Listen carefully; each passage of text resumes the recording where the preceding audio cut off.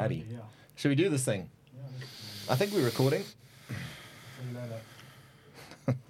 I should know what I'm doing by now. How long is this thing? 45 minutes, you say? 45 hours. And then there's no recording. You have to come back. Exactly. I didn't hit record. Listen, that has happened. That has happened. Not with me. Not with you. I didn't hit record. Okay, we're going to have to edit this out because people think we're unprofessional, Raymond. No. All right. Hello and welcome to the CS Duplessis Show. It is a pleasure to have you along with us. Thank you to everyone that has liked and subscribed. We really appreciate it. It goes a long way to helping us out grow this CS Duplessis Show and take it to the next level. Big shout out also, of course, to our partners at Betway. Check out betway.co.za for more information. We've got the Betway SA20 on the go. Catch 2 million Rand has been fantastic. We've had 5 catches there. So check out betway.co.za for more information. Now, it's my pleasure to welcome a man that has refereed over 760 professional football games, Daniel Bennett. Where do we even begin? That's incredible. I mean, congratulations on a stellar career. I know you've retired a while ago, but congratulations, man. You must be very proud of what you've achieved over your career. Yeah, I mean, it doesn't come with luck either. It's hard work. It's all the training that goes into it and, keeping your reputation intact, being professional.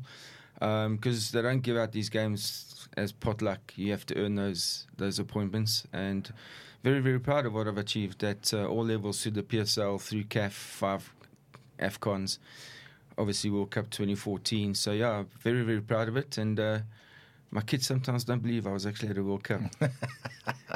Do you have to prove it to them? Like, listen, guys, I was here. Well, I showed them my kit with a logo of Brazil on, and they're like, Dad, you weren't there. Yeah, you didn't actually go. You didn't go there. You just bought the T-shirt. We will get to that because it's a bittersweet moment for you. Yeah, for sure. That 2014 FIFA World Cup. But I often say to people, and I mean, I'm a huge football fan. If I can, I watch as much football on the weekends as possible. But I think it's the most thankless job in the world. I know it's also one of the hardest jobs in the world, but thankless, definitely. And loneliest. Yeah. You're out there on your own. With the eyes of the world on you. 22 players that sometimes are behaving like hooligans. You've got to control them. You've got millions of people watching. When you make a mistake, you're at fault. When players make a mistake, nobody blames them. Like the other day, I think Mali missed a penalty against Cote d'Ivoire. Nobody blamed the player. They lost the game. Yeah. And also training. You're training on your own. Whereas a football team, they've got their whole squad there. They're bantering. They're having a good time. It's not fun training on your own, and it's hard work, the training, because the fitness test is very, very tough for referees. And if you don't pass, you don't get games, and you're out for 6 weeks at least to redo another test. Rightly so, though. Yeah. If you're not fit, then you don't deserve to be on the field. And so the training is also very lonely. I mean, I never had a training partner my whole career. So it's always down at a local school down the road from where I live, and it's a hard slog, an hour and a half, 2 hours training, and you're there by yourself. And to try and motivate yourself sometimes is a little bit tough when you're going through hard times. When you're not performing very well, you've got to pick yourself up and just keep on going. That's fascinating, the point you make.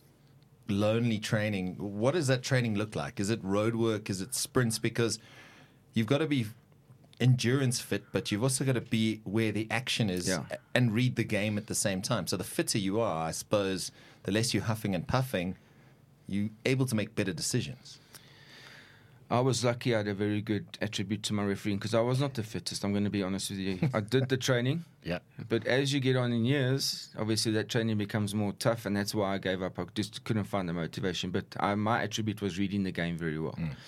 So before the ball's even kicked, I know where it's going because you can read the player's body language. And that's a very important trait for a referee to try and instill in their football, by reading the game and then anticipating the next phase of play. That's what I was really good at. So I don't have to be that fit, but the training is not road work, that's for sure. Yeah.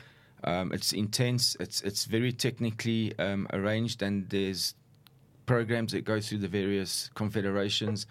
And the training's different per day as well. So if you've done a match, the next day you're not doing high intensity, you're doing recovery. And then you're only doing high intensity like 2 days after the match or 2 days before. So it's very, very methodically planned, and there's a routine, and there's a thing called the dynamic yo-yo test, which is a high intensity test. But FIFA divides this test that you actually run off at angles across the field of play. Which not is like a straight line beep test. Nothing's in a straight line beep test anymore. I mean, that's for just pure high intensity or an endurance. But now there's the dynamic yo-yo. There's cones all over the field, and you've got to get to one cone by the time the beep goes, and then the next cone by the time the next beep goes. And that is actually regarded as one of the official fitness tests. And it's quite intense because you're covering the whole field. You're not just running from penalty area to penalty area. You're covering touchline to touchline as well. So it's very intense, and it's very methodically planned according to your match days. So, I mean, and this is meant with all due respect, when we see as spectators, you see referees warming up, it's almost like a little bit of a laugh, you know. But now that you're telling me how fit you have to be and how crucial that aspect of the game is, that warm-up with your assistants up and down is actually a vital part of being ready for the kickoff. Yeah, well, we're like players. We need to warm up as well to prevent injuries. Yeah. So obviously the referee takes the lead in the warm-up. Everybody has their different style of warm-up. But the guys generally tend to all do the same thing now. So they run up and down the half a line and they use a center circle to do different movements and different stretching movements. So everything before the game is obviously dynamic movement because you want those muscles really flexible. Then after the game, it's more static. So it's all varied, and you know the guys are pretty consistent with warm-up. But it's a vital part of the game. The players need to warm up. So do we. I mean, you'll see refs even before amateur games warming up because that prevents the injuries, and you need to be ready for the game, flexible for the game, and ready to go, you know. In your 760-odd pro games that you refed, was there ever a game where you were like, oh, this hamstring or this quad or calf or, you know what I mean, in a game where you were like, I might be in trouble here? I was very fortunate with injuries, except for the most vital in 2014. So Sorry. I looked after my body. I made sure that... like I just said, before games, before training, dynamic warm-up, afterwards, always stretching. The odd ice bath. I don't like cold water.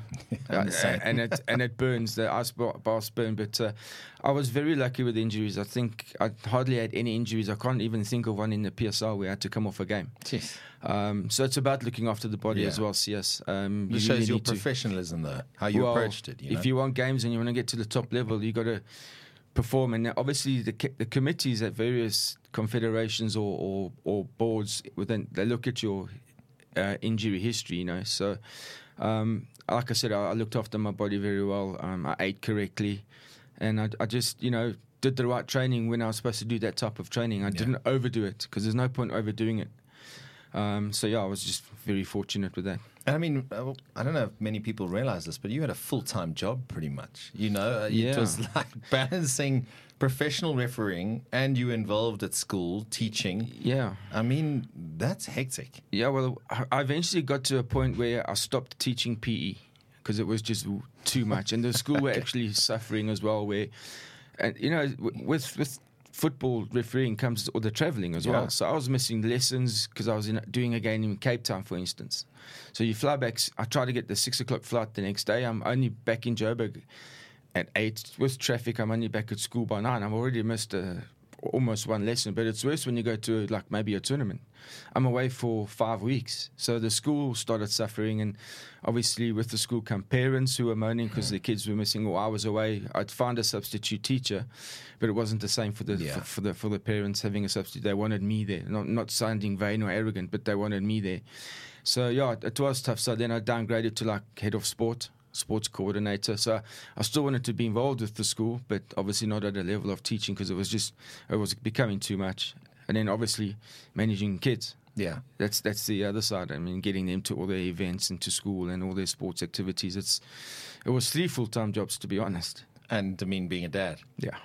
So, which is, as you well put, the hardest job in the world. It's a tough one because these kids of mine are so busy, and every parent's kids do something after school, an extramural or a cultural event, and to get them to all these events, and to school, and you know, it's kids' parties and play dates, and times have changed. Every since weekend we were he's at a kids' party. No, it's crazy. So that's my full-time job. Do you have now. cards at home? Please tell me you have a card system. Yellow, red, sin bin. My kids are well behaved, even though they play football. I want to touch on the 2014 World Cup, FIFA World Cup, because it was a bittersweet moment, but we'll get there. In your teaching days, you had a pretty famous student She's a friend of mine and someone who's done incredibly well in broadcasting. She's a TV star, actor, radio host. I mean, was Tando Tabete naughty at school? Well, she's a superstar now. I mean, not just she's a superstar.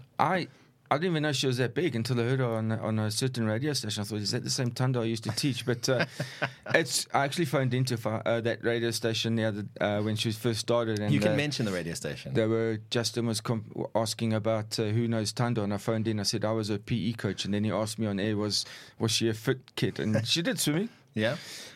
We used to do bleep tests as an assessment. You mentioned bleep tests earlier, and she was okay, but she was actually an angel in school. She was very, very bright. Okay. Didn't misbehave much. She had respect for all the teachers. No, she's a real nice lady. She's top class. Okay. She claimed to be a badass at school, but I don't think it's maybe true. high school. Shout out to Tando Tabete. Daniel, looking at your career, when it started for you, I know obviously in your amateur career you had to build up games, but and there's obviously the sort of, I think, refereeing and being in your blood, in your DNA and your history. Was there ever a moment where you thought you would never be a referee when you took over? Because I can imagine when you're starting off as a referee, there's abuse. You know, it's tough. How do you keep yourself motivated? Is it because you want to make it as a professional referee and be at a World Cup? Because it can be daunting, and I suppose it's a conversation we can also have. That barrier to entry for a lot of referees is the abuse they get, not just in South Africa, but the UK, all over the world. It seems to be getting worse, even at the lower levels. Well, I tell young referees, how I got discovered, I was in the right place at the right time, and the reason why I say that is like always, doesn't matter what game it is, always be professional. I was spotted at an under 17 tournament in Vereeniging back in 1994, where our ex-head of refereeing, who's now sadly passed away, a guy called Zach Masetle, was in the stands, and he saw me refereeing a game, and I didn't even know he was there. So I always say every game is important. Don't take, just because it's Robertson versus Sporting in the Southern League, lightly, because you don't know. You might have Daniel Bennett watching that game, Johnny DeToy, who's on the SAFA committee, watching that game, and they can recommend you. Sean Olive, who I used to also teach, who then came to Mondial Primary, he got discovered by Carlos Henriques, who was a match commissioner. So every game is important because you don't know who's there. Yeah. And then the abuse. It's one of the biggest problems in football at the moment. I mean, I don't know if you saw the Mali Cote d'Ivoire game. After the game, the referee was pushing. He was pushed. The abuse online, social. I mean, I heard a story on the radio about TMOs in the Rugby World Cup. Wayne Barnes had to retire because of social bullying. So it's not just in football, it's in all sports, and it is a serious problem. It's obviously more serious when it's on the field and it becomes more physical because then your life's at risk, whereas if it's on a Instagram post or a Facebook feed or a reel or whatever it is, that's totally, it's not lacquer, but it's also, it's safer. But when you have the physical side of it, I mean, you ref at the amateur leagues, there's no PSL protection there. There's no security to help you. You're on your own. And if there is that situation, you're just hoping that somebody from the other team or a spectator or somebody there can sort of have your back. I'm going to put you on the spot now, because how do you convince a young aspiring referee to pursue being a referee? Because at the moment, as you've seen with your kids and other kids, they all want to be the Cristiano Ronaldos, Lionel Messis of this world, you know. But there is a place for referees. The game will not be the same without referees. You have to have referees. Yeah. But it appears to be a very difficult sell. It is difficult.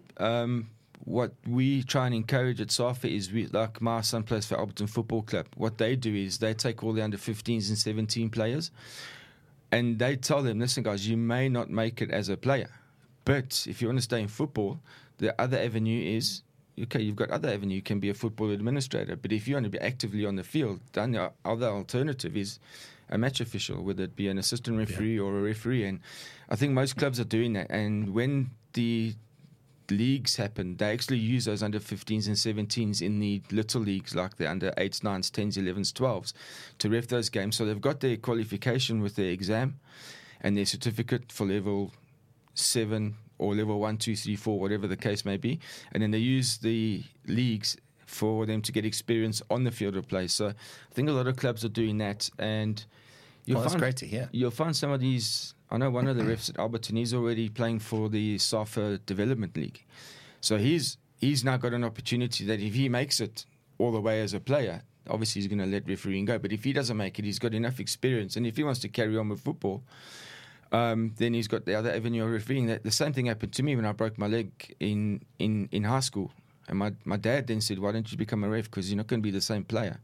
And it just went from there. So it's also up to the determination of the individual as well. If you're weak and you're not willing, I always say to young referees, if you're not used to criticism or abuse, although we don't condone abuse, criticism is part of the game. And abuse, it might happen. All depends on the standard of your refereeing also as well. Yeah. You know, if you're messing the game up, you know, things are going to happen, which is not right. But that's the territory that comes with football. Yeah. It brings me to my next question, and something that you and I have spoken about quite a bit before.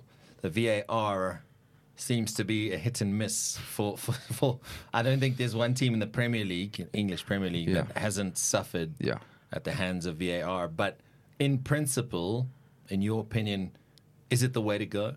Well, you look at the AFCON. They've got every single intervention correct. Yeah. The VARs have known when to intervene, when the referee's made a clear and obvious error or missed a serious incident. So they've known when to intervene and when not to intervene. And when the interventions have happened, whether it's an OFR or a VAR-only review, it's been spot on. Yeah. I don't think there's been one bad VAR review. Whereas in the EPL, we're seeing one bad review a match. Why not is that over the happening, weekend. though? Yeah, exactly. I have no idea. Because the VAR protocols in the handbook are clear. Yeah. I don't know how in the EPL they just cannot get it right. Is it the pressure they're under, maybe? You know, because it's the biggest league in the world. And as you say, AFCON's been spot on. It's Africa's crown jewel in football, and they've been on point, and long may it continue. But yet, the most hyped league in the world and can't some of the get it best right. refs in the world. Exactly. They're regarded as best refs in the world, probably compared to La Liga and the French league. But, I mean, they've got two referees that went to the World Cup, Michael Oliver, Anthony Taylor. So they must be regarded as the best. So I don't know if it's the VAR training. I don't know what goes on in the EPL. But it's the same handbook, right? It's the same handbook. Same implementations of when to get involved, when to intervene, when not to intervene.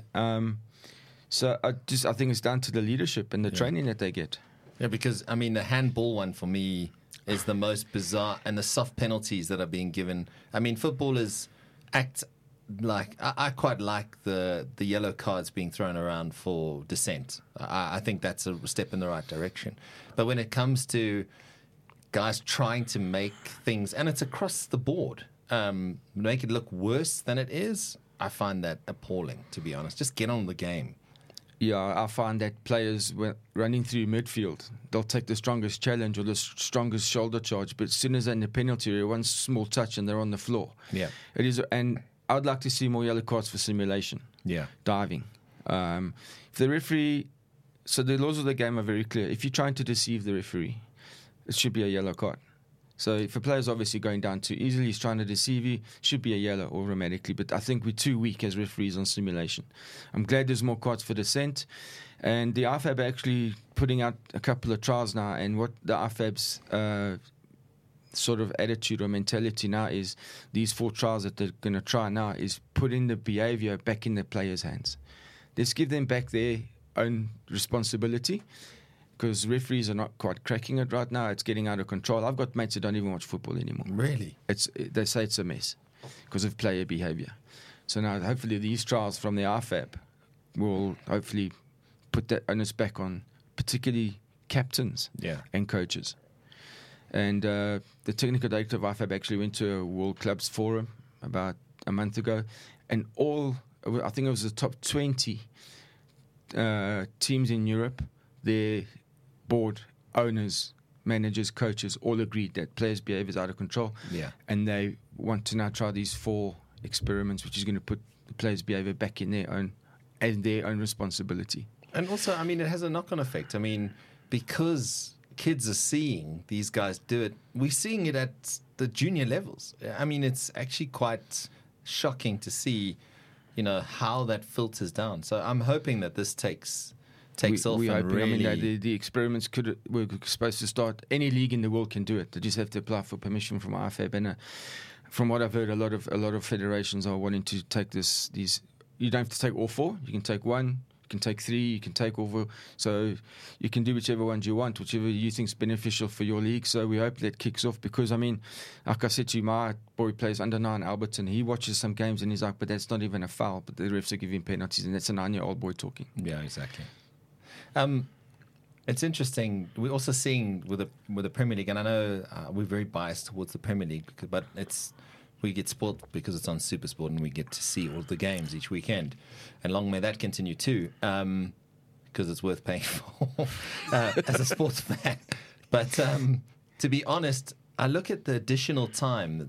How does, maybe just explain that to me, because it seems like all of a sudden we're seeing 10 minutes additional time that's at the end of a game, or stoppage time at the end of a half. And is that the right way to go? Because suddenly 90 minutes games are no longer 90 minutes. You're looking at maybe 110 almost. Yeah, I've heard a lot of complaints about this online. Players as well don't like it, because some of these EPL players, they're playing 3 games a week. They're playing on each weekend, and in the middle they've got a Champions League game. So now you're playing 110-minute games times 3.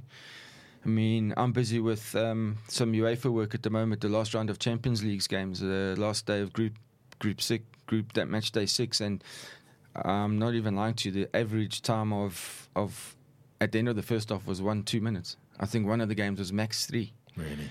So what's supposed to happen is, obviously, you add the time for stoppages. You don't add times for throw-ins as part of the game. Players receiving treatment, goals, yellow cards, red cards, whatever the case is, something that's not part of the ball naturally going out. That's what's supposed to happen.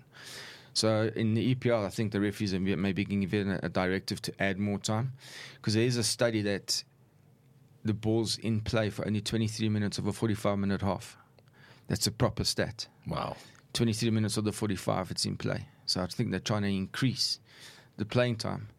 But for me, it should just be the additional time. You put in players under pressure, referees under pressure, because they're also out there. Yeah. I think it's just a directive from the EPL to play more time. Okay. I've always looked at it that obviously as a neutral, the longer the game, the better, for the viewership. But, we're seeing more and more players getting injured. Yeah. We're seeing hamstrings, we're seeing players with ankles, groins out for a lot of time. So the workload clearly has had a knock-on effect here. Yeah, I was watching the Arsenal game the other day, and Ramsdale just took a kick of the ball and he pulled his hamstring. He didn't go off, but he needed treatment just from this is in the 7th or 8th minute. I think it was against PSV in the Champions League. After 7 minutes, his hamstring had not gone, but he certainly felt a strain just from kicking the ball. So it does have its toll on the body. Not only are they doing 3 games a week, the teams that are in the Champions League, they're doing their training. Some of these training sessions could be high intensity to get the fitness up. So, if Mikel Arteta's anything to go by, I'm sure it is. It's taking its toll on the players. Yeah. And at the end of the day, who were there to watch? We're there to watch the players. Whether the ball's in, whether it's 10 minutes of additional time or 3 minutes. Player safety is crucial in football. It's the most important thing in football is player safety. Absolutely. Arsenal at the moment, looking at the way they're playing, statement win over Liverpool over the weekend. Yeah. I know that your loyalties are kind of divided. Yeah, I'm a mixed bag. Arsenal and Leeds, right? Yeah. But looking at Arsenal at the moment, good for the title. I know City and Liverpool will have a say in this. But at the moment, playing some good football. They're actually very easy on the eye. Look, they're playing good football, but look, I wear the 2 hats. Only when Leeds are in Premier League do I. Look, I follow them in the EFL when ESPN's playing their games, and I'll watch. But when it's Arsenal versus Leeds, I'm a Leeds guy. So because Leeds are out, it's now Arsenal. But as a big fan of Arsenal, I just don't think they've got that edge. Not yet. Lacking a striker, maybe an out-and-out big time. nine. Jesus wasn't playing on Sunday. So look, they still won the game. And Nketiah's not getting much game time. And they're swapping the 2. I think they just need a solid number 9. Jesus, I like him as a player. I think he's a great player. But they're just not scoring enough goals. And they often leak a few as well. And so that's a goalkeeping department that's also in trouble there as well. I think Arteta needs to decide who he wants to play. Who would you play? I'd play Ramsdale. Okay. Yeah, for sure. I mean, you saw the mistake Raya made. I mean, Saliba's trying to shield the ball. You're 2 yards, just pounce on it. You're allowed to use your hands, just get hold of the ball. So Sure. I think it's a mixed bag there, but I just don't think they've got that cutting edge. Liverpool, okay, missing Salah, still smashed 4 against Chelsea. So I think they've got the Man City one convincingly on Monday as well, yesterday. So I think it is a 3-horse race, but I just think City might edge it again, to be honest. And the Liverpool fans aren't going to be happy with me, but I mean, they just have that depth. Yeah. They've got so much depth. They didn't have, they've still got their financial fair play worries, though. Well, I hope they... What's that, 115 charges? I hope that follows through, because, I mean, they dock Everton 10 points. How have Everton overspent when Man City haven't? So... Anyway. I think all clubs in the EPL have overspent, to be honest. I suppose that it's not financial fair play anymore. What's it? Sustainability and something. But for me, it's hampered that sort of excitement around transfer windows. You know, I think the days of us seeing the mega sign. I mean, you guys got Declan Rice for 100 or something, or 105, something like that. That sort of future of that big hype transfer window, I think it's going to suffer as a result of this. But I suppose you're protecting the bottom line and the sustainability of the clubs. I think they need to cap it to like maximum 80 bar for a player, because it's just becoming insane. It's obscene. Overpaying. And they're paying these guys £300,000 a week. I mean, for 4 years. Yeah, that's crazy. It's insane, the amount of money that's in football. And a club like Chelsea is signing players with like 6 or 7 year contracts, so that it costs only goes down on the books as like 10 million a year type thing. So they've been very clever, but I think they're also going to be found out at some point. But it is fascinating to watch. I think we're spoilt for choice with the amount of football out there, and I think for me, seeing someone like a Lyle Foster in the Premier League, we should have more local players playing in the top leagues of the world, because it seems to me that they've got a good life here in the PSL, and you know, that sort of going to play in a winter's frosty evening at wherever it might be at St. James's Park. Yeah, fair enough. That's a great place, by the way. I'll go there any day. But it's that sort of aspirational thing, you know. I mean, would you like to see more of that? I'd love to see more SA players in the EPL. Because it does have a knock-on effect with Bafana. Well, if Bafana win the AFCON, there'll be surely a few big clubs looking for some of our Bafana players, and we hope 1 or 2 from Sundowns that already are for sure attracting it. I mean, Percy's in Egypt. Ali's been there for a couple of years now. You mentioned Lyle, and I just, I'll go back to the old days, like early 90s, when Lucas, Mark Fish, Eric Tinkler. I mean, we must have had 6, 7 in the EPL, the Premier League, all these guys. Barclays Premier League. Yeah. Sean Bartlett, another one. So it'd be great to see more PSL players in the EPL. It's hard work though, and they need to understand that it's really hard work. I mean, like you mentioned, the cold, for instance. It's freezing and it's time lonely. of the year. You can say what you want. It's lonely. It is. It's different culture. Yes, the language barrier sometimes might be an issue, but it's still the most sought-after league in the world. Of course it is, because of the money. The money, yeah. And then obviously, like you say, we get every single match. When Leeds were playing in the EPL last year, I'd like send my mum a score. My mum who lives in Leeds, and she says, "How are you watching the game?" They don't even get it, and she lives in Leeds, so we are very spoiled for choice. Yeah, I often laugh. My brother lives in France, and he says Liga is just terrible. He says it's worse than watching the PSL. He's like, "Send me your DSTV login." I'm like, "It doesn't work there, man." Yeah. But we are spoiled for choice. But I think looking at where Bafana is, and something you mentioned, Hugo Bruce got serious abuse when he started bringing in young players and developing this culture of what's the next generation. But it's paying off. Oh, you can go back to the haters now, can't he? He's done so well with them. I mean, semi-finals. Who knows? Hasn't happened in 28 years. Yeah. And who knows what we can do from here. I'm sure the camp's really motivated after Roman's performance against Cape Verde. So hopefully the motivation's up, the inspiration's up, and they've got each other's back, I'm sure. So let's see what they can do. Hopefully we can beat Nigeria tomorrow. And, Hugo Bruce can now... There's nothing sweeter than proving your haters wrong. Absolutely. Promise you. And I'm sure you've had haters. Oh, yes. I mean, 2013 AFCON... Oh, yeah. Sorry, I'm bringing up a sore point here, but you were in hot water. Yeah, I was sent home from the tournament. What happened there? I mean, I want your side of the story. My side of the story is I made a big dog's breakfast of the actual second half. So first half had gone really, really well. And what game was that again? It was Tunisia versus Togo. Okay. Last group game of the last match day of the group stages. So whoever won was going through to the round of 16. High stakes game. Massive. I mean, these affect elections, basically. I think it did affect the elections of the Togo Federation. My goodness, no pressure. They were having a punch up in the VIP lounge. So the second half went miserably, terribly bad. Is that just reading the game? Is it just a bad day at the office? To be honest, I got arrogant. First half had gone so well on a top game. Yeah. The players came out firing, and I just wasn't ready for it. Okay. I dropped my guard. I relaxed too much, and I just absolutely messed up the second half. It was a debauchery.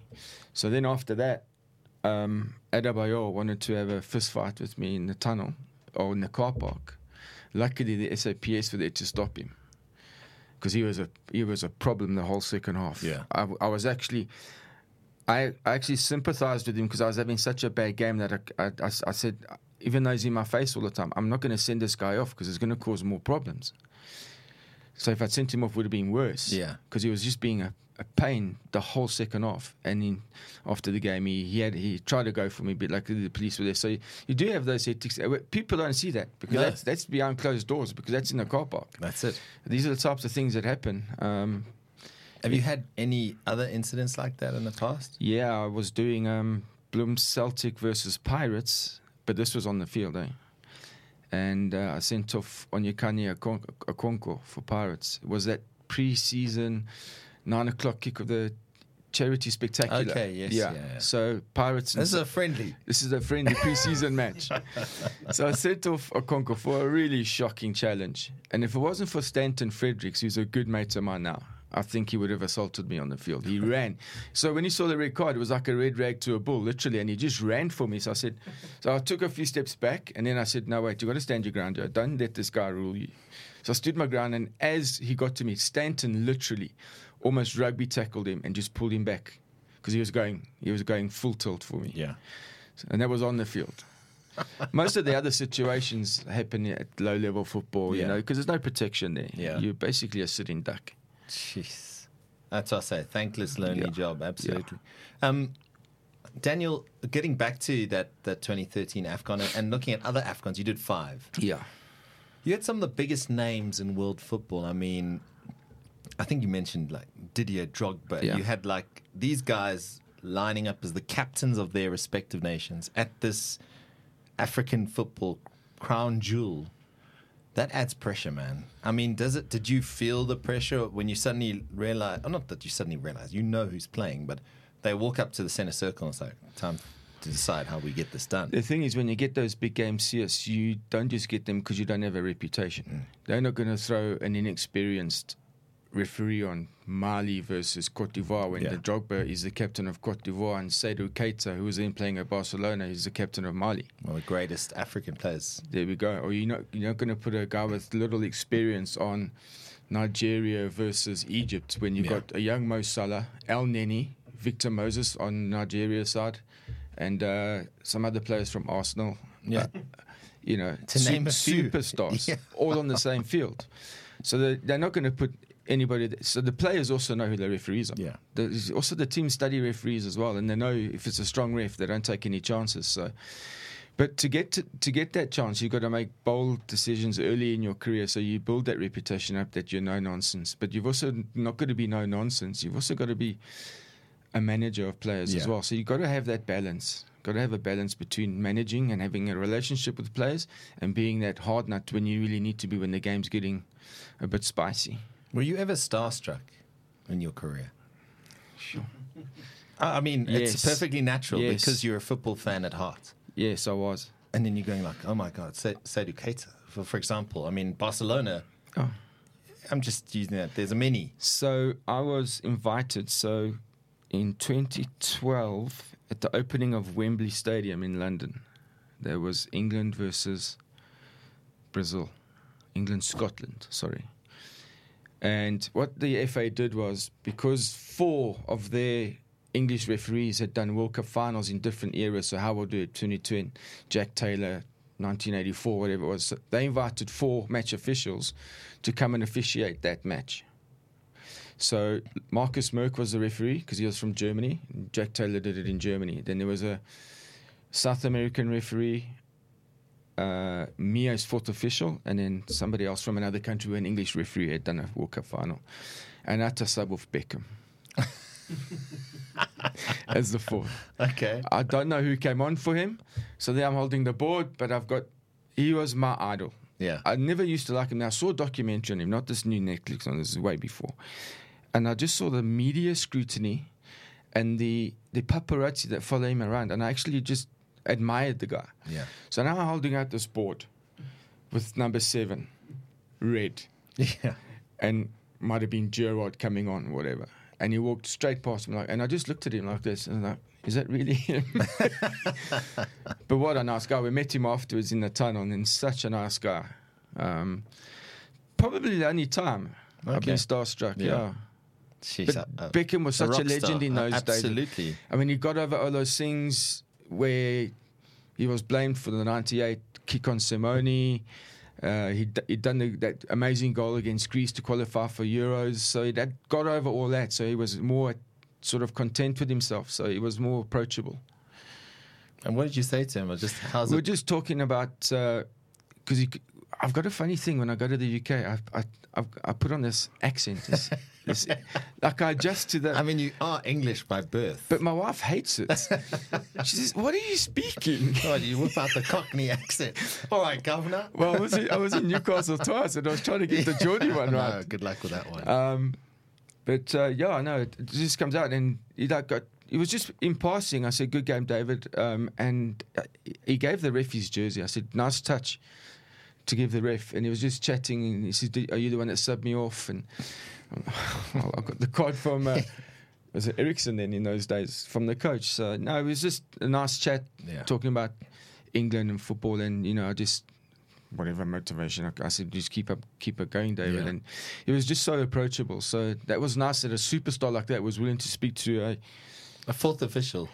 No, but I'm just saying, 4th officials have even... I mean, who am I? Exactly. He doesn't know who I am. No one registers the 4th official. Yeah, really. so it's just nice of him to go out of his way to have That's cool. A 2-minute chat. Yeah, but the great ones often are that humble. Yeah. And it's very cool, man. I've got to ask you, and it's the elephant in the room. You were so close to your World Cup 2014. How difficult was that psychologically to deal with the fact that you were no longer... I mean, you had the kit. I'm sure the plane tickets were booked. I was there. That's what I'm saying. You were there. I was in Brazil. And it was done. So it was first day of training, and it was not even hectic training because in tournament time you don't do high intensity because you're so busy either traveling to your venue, doing a game, then you got recovery training, maybe some speed work, and then your next game's coming. So there's no time for high intensity. The only guys that are getting high intensity are the guys that are having long breaks between games. So it wasn't even hectic then. I just felt this so they divide you up into stations. So this group's doing this activity. So because there's too many guys to all be in one session. Sure. So they divide you up. So I'm going for my third session, my last session, and I just went for a sprint, and I just felt this pain in my calf. Oh man! First day of training. Oh my word! So I couldn't walk. I just stood still, and I've never had an injury so serious in my life. I've had a couple of hamstring strains, but this was an actual tear, and I just did not know what was going on with my body. You could actually hear it go. Oh no! So I couldn't move, and first day of training. So the training coach is like, Bennett, move, run. I said, Coach, I can't move. What's wrong with you? And they shout at you. And then they don't mess around because the expectation at FIFA is very high. It's a World Cup. So I couldn't move. So I got obviously two blokes on the side of me, take me off, ice bag on. Next morning, straight to the hospital, category 2 tear. Oh, my or word. almost separated from the tendon. So that was, my World Cup over, because the diagnosis was it's going to take me 4 weeks just to recover, not even getting back into training. So the FIFA World Cup's obviously 4 weeks, so sent home after 12. So they couldn't shift you into a fourth match official sort of thing, or I was not able to. I couldn't even stand. wow, that So the 4 weeks of the World Cup was just my rehabilitation, physio, treatment, no training. I would only be able to train after 6. oh my word, So I was sent home. must have been devastating. I was broken. And if I'm honest with you and your listeners, I was drinking a bottle of whiskey a day. It went that bad. Wow. My family were like, "We don't know who you are." I was just going up to in my old place. I didn't even watch the World Cup. I could not watch a single game. I didn't watch a single game of the 2014 World Cup, and I became a loner. I went upstairs. I had a little loft room with a TV, and I just watched whatever was on telly with a bottle of whiskey next to the couch and just sleep there. I had to go, obviously, so FIFA gave me money for rehabilitation, physio, and they also gave extra money for psychological, because they said this is going to be a big blow to you. Yeah. When I first left Brazil, I'm like, so what had happened? When the penny dropped, it hit me hard. It was very, very tough. When did that penny drop? When you were on the plane back? No. After a couple of days, and I went up and I did try watch a football match. Yeah. In the World Cup, and I just couldn't do it. And I thought to myself, I'm supposed to be there. Oh, I can't imagine your pain. Yeah, it's still tough. The world's biggest stage, and you've done all the preparation, because you don't just go to the World Cup. There's a process before. So they decide 3 years before a World Cup who the panel's going to be, and then you start your process. So you go to all sorts of courses. I think I went to 6 courses before the World Cup in the 3 years in preparation. So the preparation for a World Cup is intense. Yes, it's hectic. So you don't just go there a month before. It's a 3-year run up before the World Cup starts. Earned your spot. And I went through all those 3 years of prep to come to the first day of training in Brazil, and done. Oh man. Yeah, it was a hard pill to swallow, man. And I imagine you needed a lot of love to get you through that dark period, right? It was hard on my family as well, because I just became a recluse. I just didn't care about anything. Obviously, I couldn't go training, and there's no release for me, because my big release when I get is just go for a run. Yeah. Get it out, do a training session, do something, just get away from it all. Couldn't do that, so just started hitting the bottle. Wow, man. Yeah, it was tense. And how did you overcome this? Because that you had to do some soul searching, I'm sure. To get through that, I just got to a stage where I decided, what are you doing? The PSL season's coming up. You've got to prepare for that. You're not going to be fit. You're not going to be able to do anything in this state. So eventually I went for, and this is not, I think I'm not afraid to say, I went for clinical psychology. Okay. Look, FIFA gave me the money for that at 13 sessions at whatever cost it was. It was the best thing I ever did. Okay. And if people think they don't need help, you do. Sometimes you need help, you go find it. And, some people are too proud nowadays to say, I need help, or I'm struggling, but deal with it, because you are. Yeah, the mental side of the game is... It's the highs and for me, very it's more low. important than the physical. Okay. Especially when it comes to the fitness test, especially, that's a mental and a physical. You don't have to just be fit to pass the referee's fitness test. You have to be mentally strong as well, because it is grueling. Yeah. It's a grueling fitness test, and you really have to be on point. You can be as fit as you want, but if you're not psychologically strong in that fitness test, you're not going to make it. Yeah. And I think it's great what you say, because there's no shame in looking for people to talk to. No. I think we should encourage it. So if you are feeling down and you feel like you need to talk to someone, please do. There are people you can talk to. And Daniel's, you advocate. You're saying it changed a very dark time, probably the lowest point of your career. And was that you were able to bounce back? Yeah, it was putting pressure on my relationship with my wife, which, as a result, obviously rubs off on the kids. Yeah. So family life was appalling. We were in a bad state.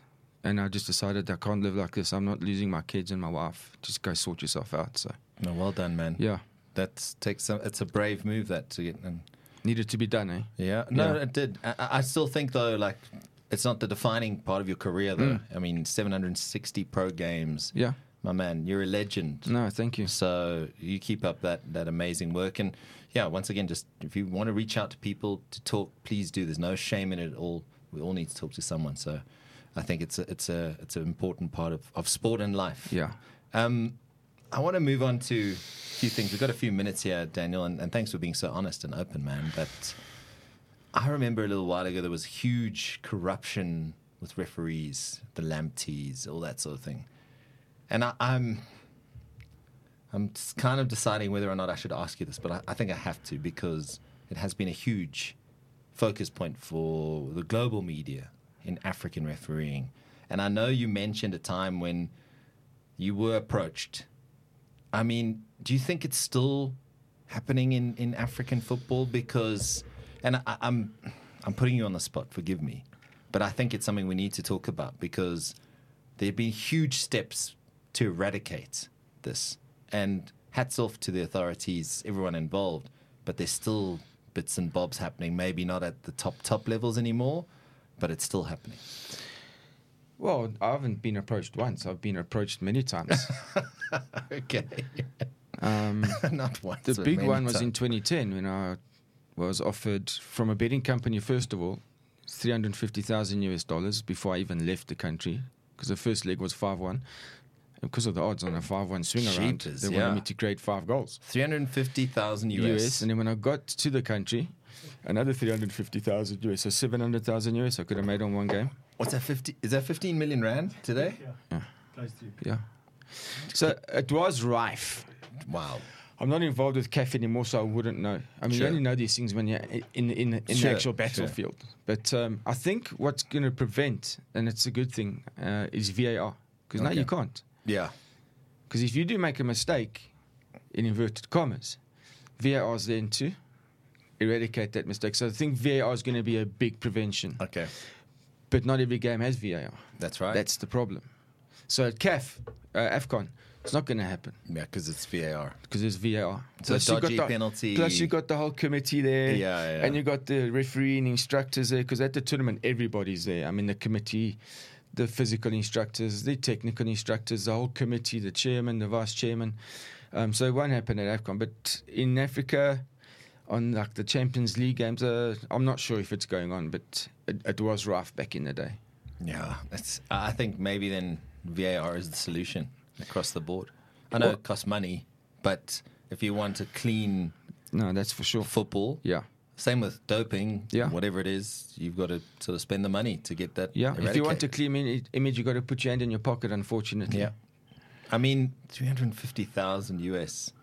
How was your reaction? Obviously, you said no, but did you walk into a room and go, "There's a pile of cash on a table"? Or? Well, the first offer was from the betting company, and apparently it was from Ghana, because I did SuperSport and Sundowns the Wednesday before we left, and God bless him, Thomas Marichache came to me, and they just played Hearts of Oak the week before that in the other the Confed Cup. Yeah. So he came to me immediately after the game, and I thought he was going to come because I think they lost, and he was going to come and criticize. And he said, "Dan, good luck there in Tunisia." I said, "Thanks, man." He says, "No, not for the game," because he was approached by a betting agent in Ghana wanting my number. And obviously Thomas didn't give it. Yeah. And then Thomas said they wanted to offer you 350,000 US to swing. And then when we arrived in the country, it was literally cash. No, that's mad, eh? And my thing on that is it's karma. You take that money, what are you going to do with it? Yeah.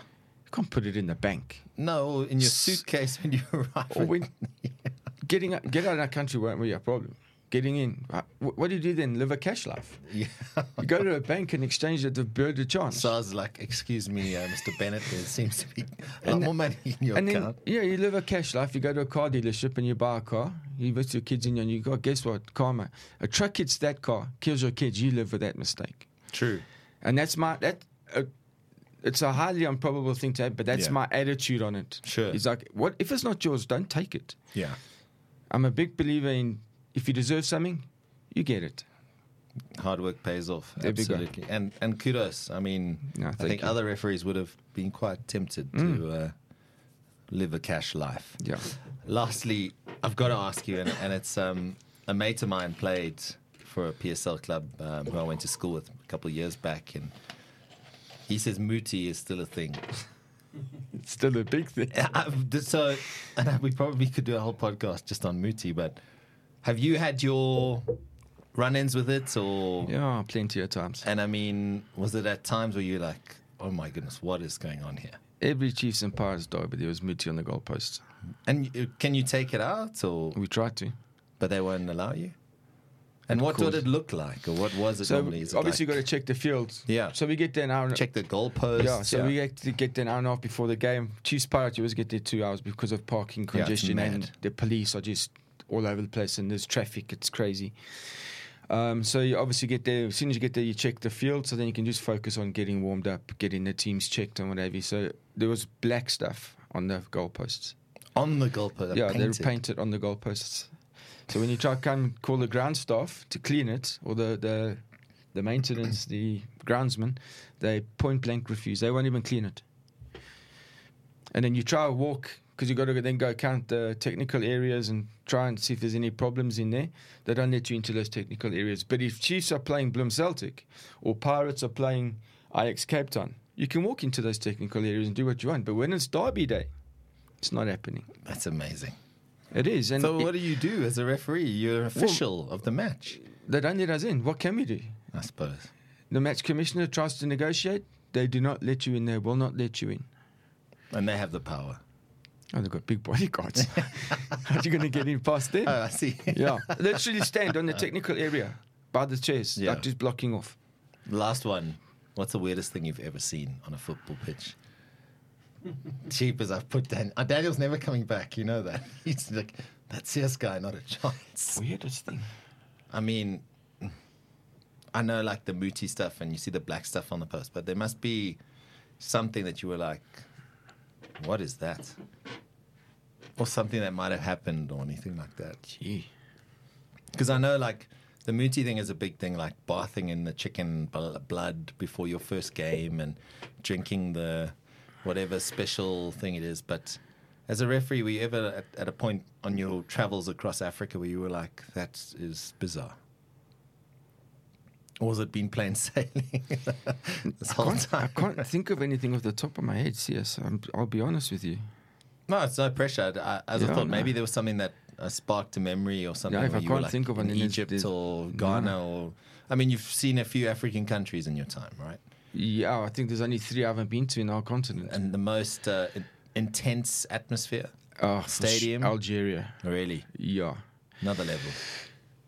Then it's not as intense as maybe Nigeria. Nigeria is just pure aggression. Yeah. It's just, and it's insane. The people go absolutely, they're football mad in Nigeria, and they do not want Nigeria to win on home soil. I once went to Nigeria, and on the back of the newspaper was a picture of me saying, Super Eagles beware. And then they listed all the games that I refereed in Nigeria club and national team level, and they're not won once. Okay. They're playing Equatorial Guinea in the final group stage to qualify for AFCON. And they have to win against Equatorial And Guinea. there's Bennett rocking up at the ground. I'll find you the picture and you'll laugh. But that was tense. Because I'm the only white guy in Lagos. Yeah. Traveling through Lagos airport to go Hard to miss you. to go up to Abidjan, I think the game was played in, and it got Safa blazers written all over us, and we're all traveling in 4s. So that was intense. That was insane. But the Algerians, it's just noise. Yeah. It's like being at a English Premier League match. They chant, they sing. Pretty much North Africa, Morocco do the same. Morocco's are very chilled, and Egypt, they do chanting. It's like being in a European game. Man, that's crazy. Daniel Bennett, thank you for sharing your journey with us, man. Thanks And for having me. you can be proud on a stellar career, man. You really are a legend. Thank you. Keep up the good work. I know you're doing work with the Belgian league at the Yeah. moment. So keep influencing and sharing that experience, man. It's invaluable, and I really appreciate your time. Thanks, yes. Thanks for having me. Cool. Thank you very much for watching. Remember to like and subscribe. We really appreciate your time. And big shout out to Betway. Check out betway.co.za for more as we continue to bring you more of the CS Du Plessis Show.